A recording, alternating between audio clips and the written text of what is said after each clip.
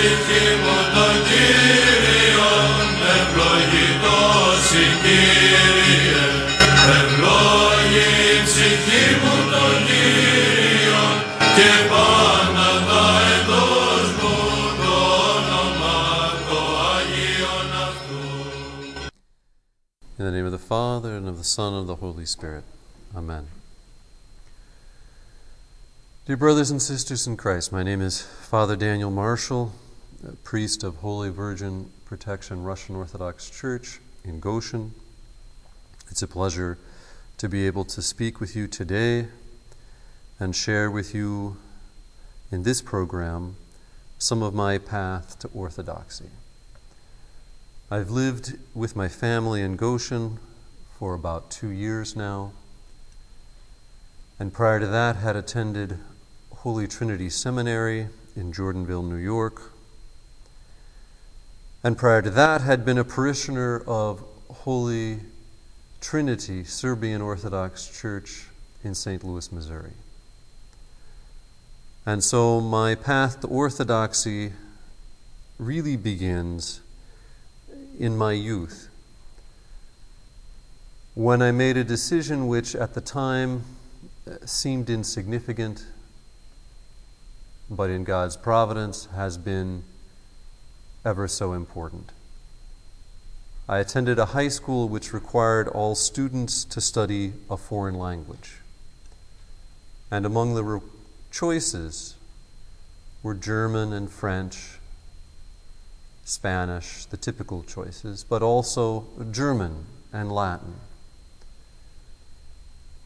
And I have 2 older brothers, and of course, being the youngest one, I couldn't do what they had chosen to do, so that immediately eliminated Latin and German. And it left Spanish, French, and Russian. And so the French teacher I didn't particularly like. Spanish wasn't terribly interesting, and fortunately, the Russian teacher was a wonderful woman who encouraged all of us and intrigued all of us with the prospect of studying Russian. And so I started my studies of the Russian language in high school. I continued them in college, took several intensive summer courses, and then having graduated from college, I thought it would be nice to go to Russia, to get to speak Russian with the people whom I've been studying all these years.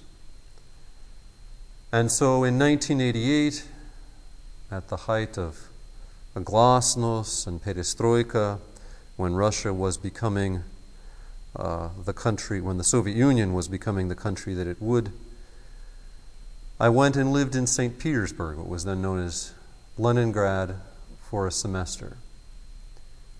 And during that time, I had the opportunity, of course, to study more Russian and get to learn the city and the customs of the people, but I also had the opportunity, thanks to the political changes in the Soviet Union, to be able to visit Orthodox churches and to meet with some young men who also were interested in their faith and practiced it. And in communist Soviet Union, to be a believer, as many of you know, was a dangerous thing.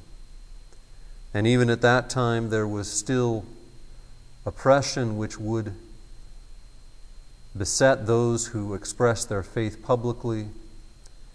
And so these 2 students had to secretly be Christians. They couldn't let it be known that they would go to church, because in the Soviet Union, if you attended a university and went to church, then you would be expelled from the university. And so these young men were risking much in order to proclaim and practice their faith in Christ. Of course, I need to explain that I'm a convert to Orthodoxy. And so I grew up Methodist, and for me, the experience of being in Russia and seeing the Russian churches and going to the services and hearing the singing and smelling the incense and joining in the worship as best I could at that point was a very different experience than something that I had known in my youth. And so as time went on, I visited different churches and became intrigued, but I don't think that there was, at least in the first couple of months of my stay in the Soviet Union, a real impetus to become Orthodox. And so during my stay in St. Petersburg, I visited a number of churches, enjoyed the services and the singing, but it wasn't until our group took a trip to Kiev. We had toured a number of other major cities of the Soviet Union, Minsk and Novgorod and Moscow. But then we went down to Kiev, to the city where the Russians first chose to be Christian, the city of St. Vladimir. And there we took a tour of the Kiev Lavra. And this Lavra of the caves, Kiev-Pечерская Lavra, is an incredible arrangement of buildings and caves. When I went in 1988, the major cathedral was still largely in ruins. It had been bombed during World War II and blown up. But at the end of our tour, because this church was, of course, in the Soviet times, not a functioning church, but it was a museum of atheism, as they called it. But because of the openness of Glasnost and the political changes, and the fact that 1988 was the 1,000th year anniversary of the baptism of Russia, they had allowed a handful of monks to resume living in the caves of the Kiev Cave Monastery. And so at the end of our official tour, our group went to the monastery, and we were met by a monk who gave us a tour through a portion of the lower caves. And as an American who had grown up in the Methodist Church, there were many, many impressions on this tour which left a deep mark in me. For example, there was no electricity in the caves, and so each one of us was given a candle to carry as we walked through the caves. And I remember the fragrance of the beeswax candle. So I remember the fragrance of the beeswax candle. And we walked down into an area that clearly was hewn out of stone to these caves, a great, great network of passageways underground. And the ceilings were low and the lighting was dark. And I remember we went through a stone passageway for several hundred feet, and then it opened up into a slightly larger room where in a corner there was a lampada hanging and some icons below it. And then to one side were some bars and a door, what looked like the kind of bars you'd find in a prison cell. But I'm sure it was a monastic cell, and there, hewn out of stone, was a flat area to serve as a bed covered with a simple blanket. And as our guide spoke, we walked a little further, and then we were in the Usipalnitsa, the charnel house of the Kiev caves. And there I saw row upon row of skull, many of them with the names written on them of the fathers who had lived and died at that monastery. And it was something I'd never seen before. It left a great impression on me. And so we continued our tour through these underground passages and came up. And then, as with any group, we had to get back on the bus, and we continued a tour of Kiev later that day. And then we returned to our hotel, and we had several hours, our guides had told us, several hours available to go around the city wherever we'd like to go. And the thought occurred to me, perhaps the fathers could use a little help. There were just a handful of them, 8 or 10, and they'd only just been given back a portion of the monastery. And I had 3 or 4 hours available. So, fortunately, our hotel was near to the monastery. So I made my way back to the entrance. And when I arrived there, the whole monastery itself is surrounded by enormously tall walls, 18 or 20 feet. And when I arrived at the entrance, the doors which we had entered before were now closed. The official museum was no longer admitting visitors. And despite the fact that it was the middle of December and there were several feet of snow on the ground, I thought, well, maybe there's another entrance for the monastery. And I walked along the door, past the doorway, along the Great Wall, and then turned toward the river Dnieper. The monastery is situated on high cliffs above the river. And as I walked in the snow, I saw a track of cross-country skis, which seemed to guide me as I walked along the wall that was perpendicular to the river, and then it turned,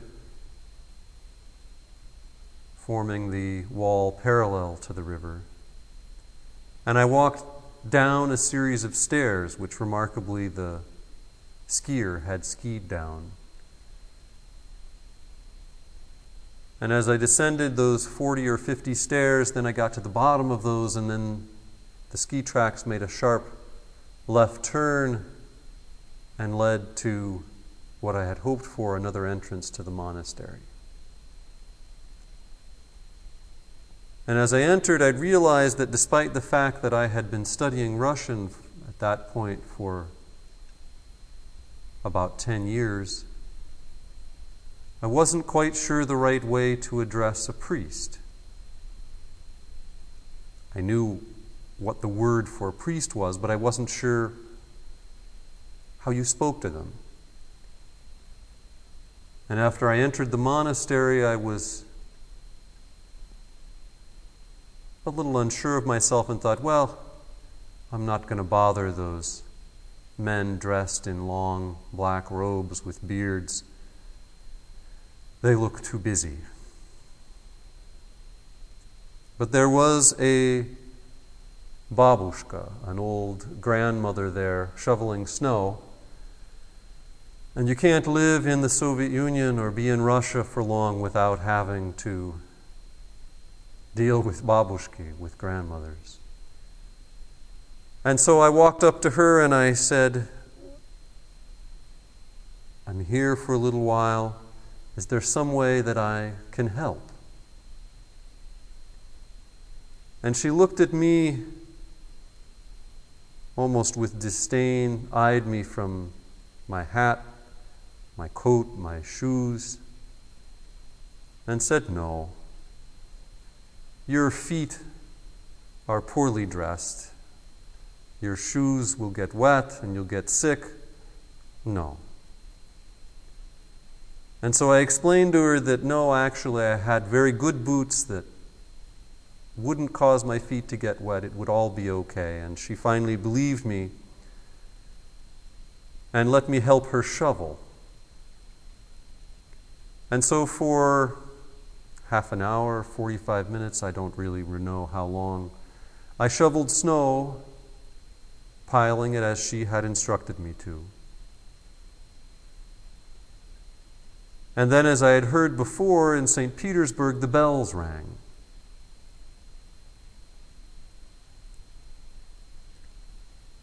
And the babushka came back to me and said, "It's time to go to church." And I looked at her and I said, "Well, I'm not Orthodox." And she looked back at me, and as if it really wasn't her speaking, but God through her, she said, "Why not?"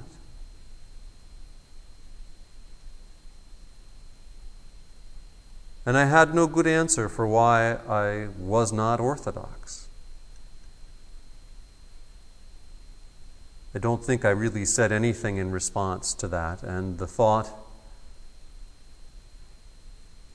wandered through my head and my heart as I listened to her instruction that yes, it was indeed time to go to the service. And so that question of why was I not Orthodox wandered through my head and through my heart as I listened to her advice and went to the service. And now I know that this was a Vespers service. I don't think I had any idea at the time what service it was, but I remember a beautiful blue church, a priest sensing and wonderful singing.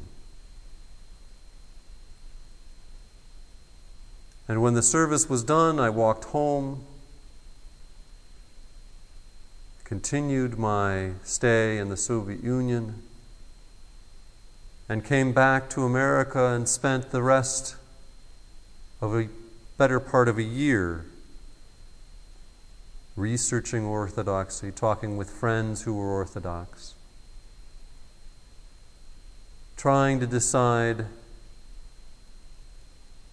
if I had an answer, why was I not Orthodox?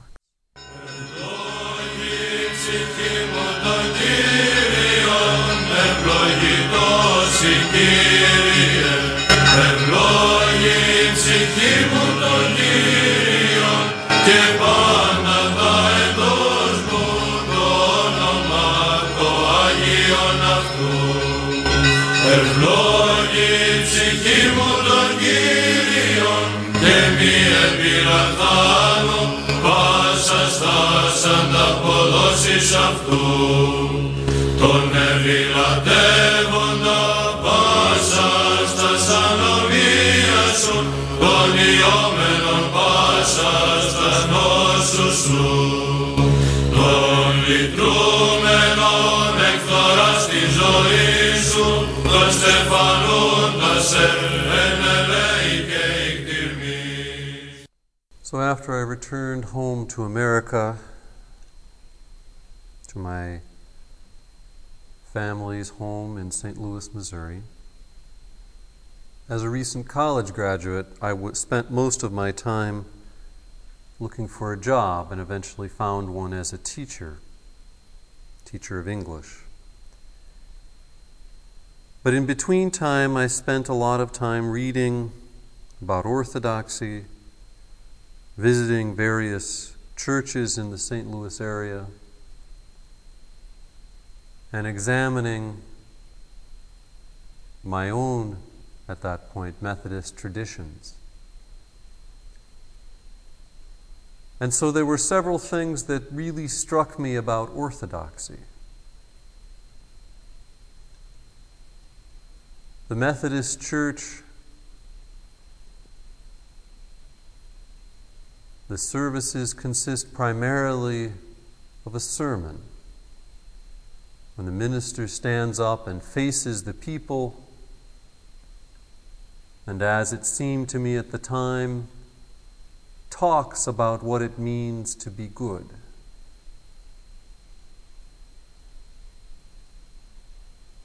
And when I looked at orthodoxy, what I saw was a service during which 90 or 95% of the time the priest faces the holy altar, faces God, and leads the parishioners in worship.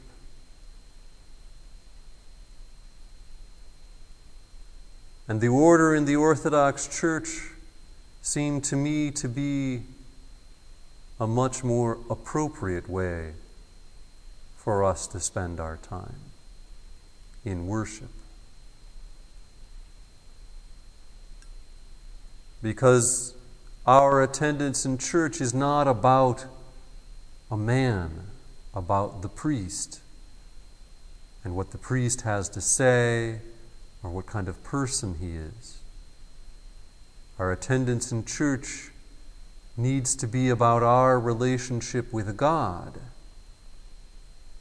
and the priest merely serves to help us in our worship of God. And at that time in the Methodist Church, they had recently introduced what they called the new hymnal. And in that new hymnal, they had modified many of the prayers and removed some of the traditional Methodist hymns. Among them, "Onward Christian Soldiers" was no longer deemed appropriate to be sung at Christian worship. And the prayers were often modified to no longer proclaim the Father and the Son and the Holy Spirit, but some sort of neutral gender equivalent: the Creator, the Redeemer, the Sustainer.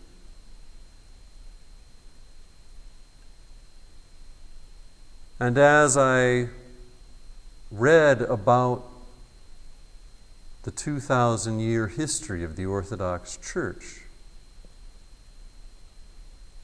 and I read how the doctrine of the Church has always remained the same,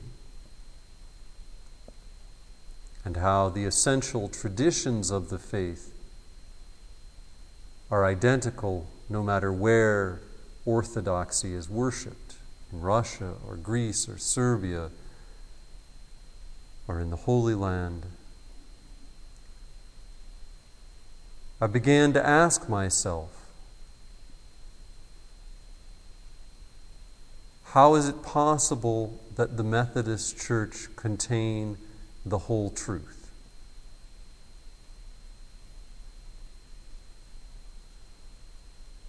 And when I thought about the changes that had taken place, I allowed that, in the wisdom of the people guiding the church, that this was a good change, one for the better. But then I thought, well, what does that mean for those people who lived 50 or 100 or 200 years before that, who were Methodist? Did they not attain salvation because they sang "Onward Christian Soldiers" or understood God as God the Father, the Son, and the Holy Spirit?